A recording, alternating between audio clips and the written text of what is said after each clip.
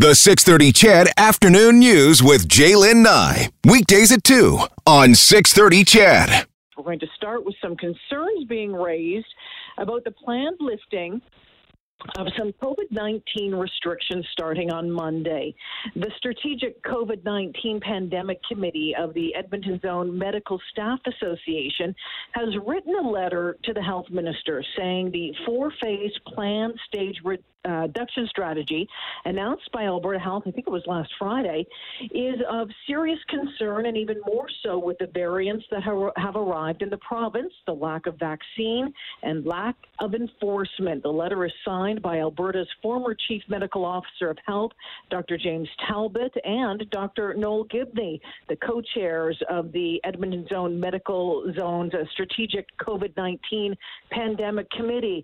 Dr. Gibney is also Professor Emeritus in the Department of Critical Care Medicine at the University of Alberta. He joins us now. Dr. Gibney, welcome back to the show. Thanks very much, Jaylen. Pleased to be here.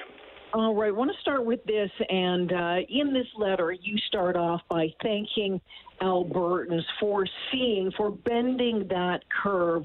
Your thoughts on what's happened in the province over the past 6 weeks when it comes to hospital reductions and getting the case numbers down? I think that we've done very well, Jaylen. We're down from well into the 1300s, down to anywhere variably day by day between 300 and 500 a day. And it's likely that we'll actually continue to decrease the number of new admissions for a while. And I also hope that we'll start to see the hospitalizations coming down and the ICU admissions coming down. They tend to take longer just because these patients are so sick, and it takes time for them to move through the hospital and get home. We are seeing those numbers come down, but it would be nice to see those numbers come down. But we know as those numbers come down, more things are going to be opening up, Dr. Gibney, based on the province and its new really relaunch strategy. And there's concern among members of the Staff Association about that. One of the concerns is the emergence of the B.1.1.7 variant, the one that was identified in the UK, and B.1.351, which was first identified in South Africa. We've heard, what was it yesterday? I think 68 confirmed cases in Alberta. Possibly, it sounds like some community transmission. What are your thoughts on what you're seeing with those numbers and the potential of community transmission? Jaylen, I really wish we didn't have any of these variants here. They behave very differently in terms of their transmissibility to the previous regular strain of COVID. They're about 50% more transmissible and also appear to have a higher case fatality rate. And so there's a lot of concern about them. In other countries where these variants have been present, particularly in Europe, the outbreaks that they've caused have been very rapid, very explosive. So that, for example, in the Netherlands, this variant just about replaced the conventional one over about 6 weeks. And in Ireland, it was in excess of 50% of all of the circulating strains within about 2 weeks. And there was just a massive explosion in cases, hospitalizations, and ICU admissions, as well as deaths. Dr. Gibney, given the variants, given the lack of vaccine, and what appears to be, a very delayed timeline on getting that into the arms of Albertans, the association believes the announced staged reductions and restrictions is premature and risky. What do you believe should be happening at this time? Do you believe there should be any lifting of restrictions beginning on Monday as planned? Overall, Jaylen, we're not overly concerned with the first phase in terms of one-on-one gyms, and we have some concerns with restaurants, but again, we can live with that. The problems come primarily with the next phases. the first issue is that the 3 weeks isn't actually long enough between phases, because it takes 4 weeks before you get this strain into the community, before you start to see the hospitalizations happening. And so this could very easily sneak up on us, and then we can open up the next phase. And when you look at what's in the next phase, they're talking about banquet halls, community halls, conference centers. And those are the ones that in particular give us concern. In other words, if you're opening a banquet hall, it's not for 10 people or 15, right? It's for a very large number.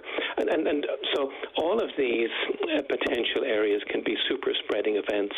And so when you combine these new strains, particularly the B117 UK strain, with that kind of an opening banquet halls, community halls, and conference centers, we could move very rapidly towards another surge.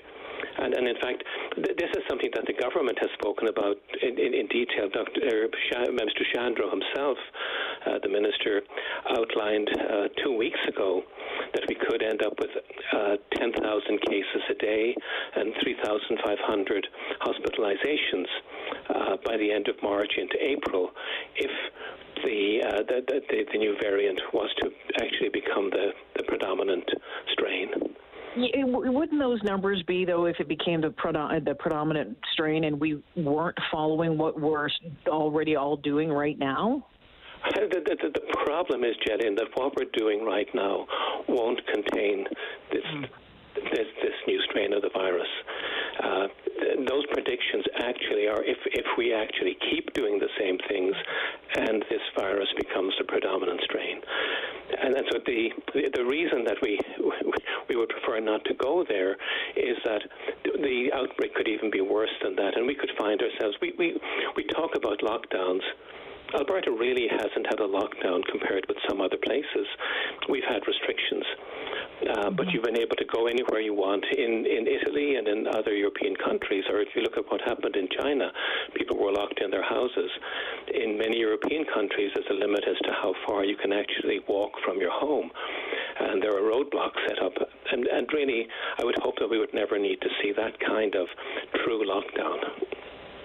Well, I had a conversation earlier this week, late last week. There was some calls getting louder for COVID-0, which would be, a pretty strict lockdown for a number of weeks. That's not something, as you're saying, that the medical, that the zone or that the association wants to see.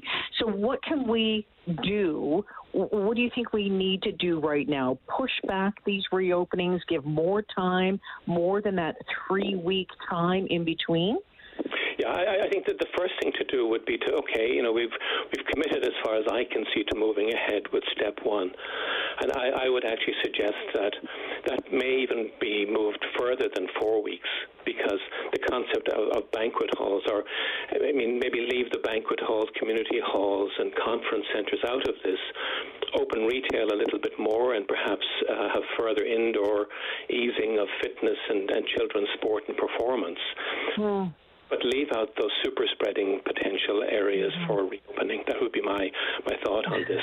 And the other thing that's so important, and to give the government credit for this, they are indeed now analyzing the genomic content of all of the strains, so that potentially, if we do see these cases increasing, again, that's another warning that indeed we shouldn't progress any further, possibly, with these reopenings.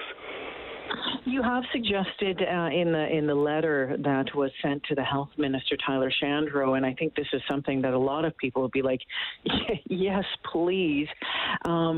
It says that the staged reduction in restrictions should begin with relaxing restrictions that positively benefit physical, mental, emotional, and social health with a low probability of transmission, things like safe contact with isolated seniors, maybe even starting to see in-home visits with best friends, grandchildren, trusted neighbors.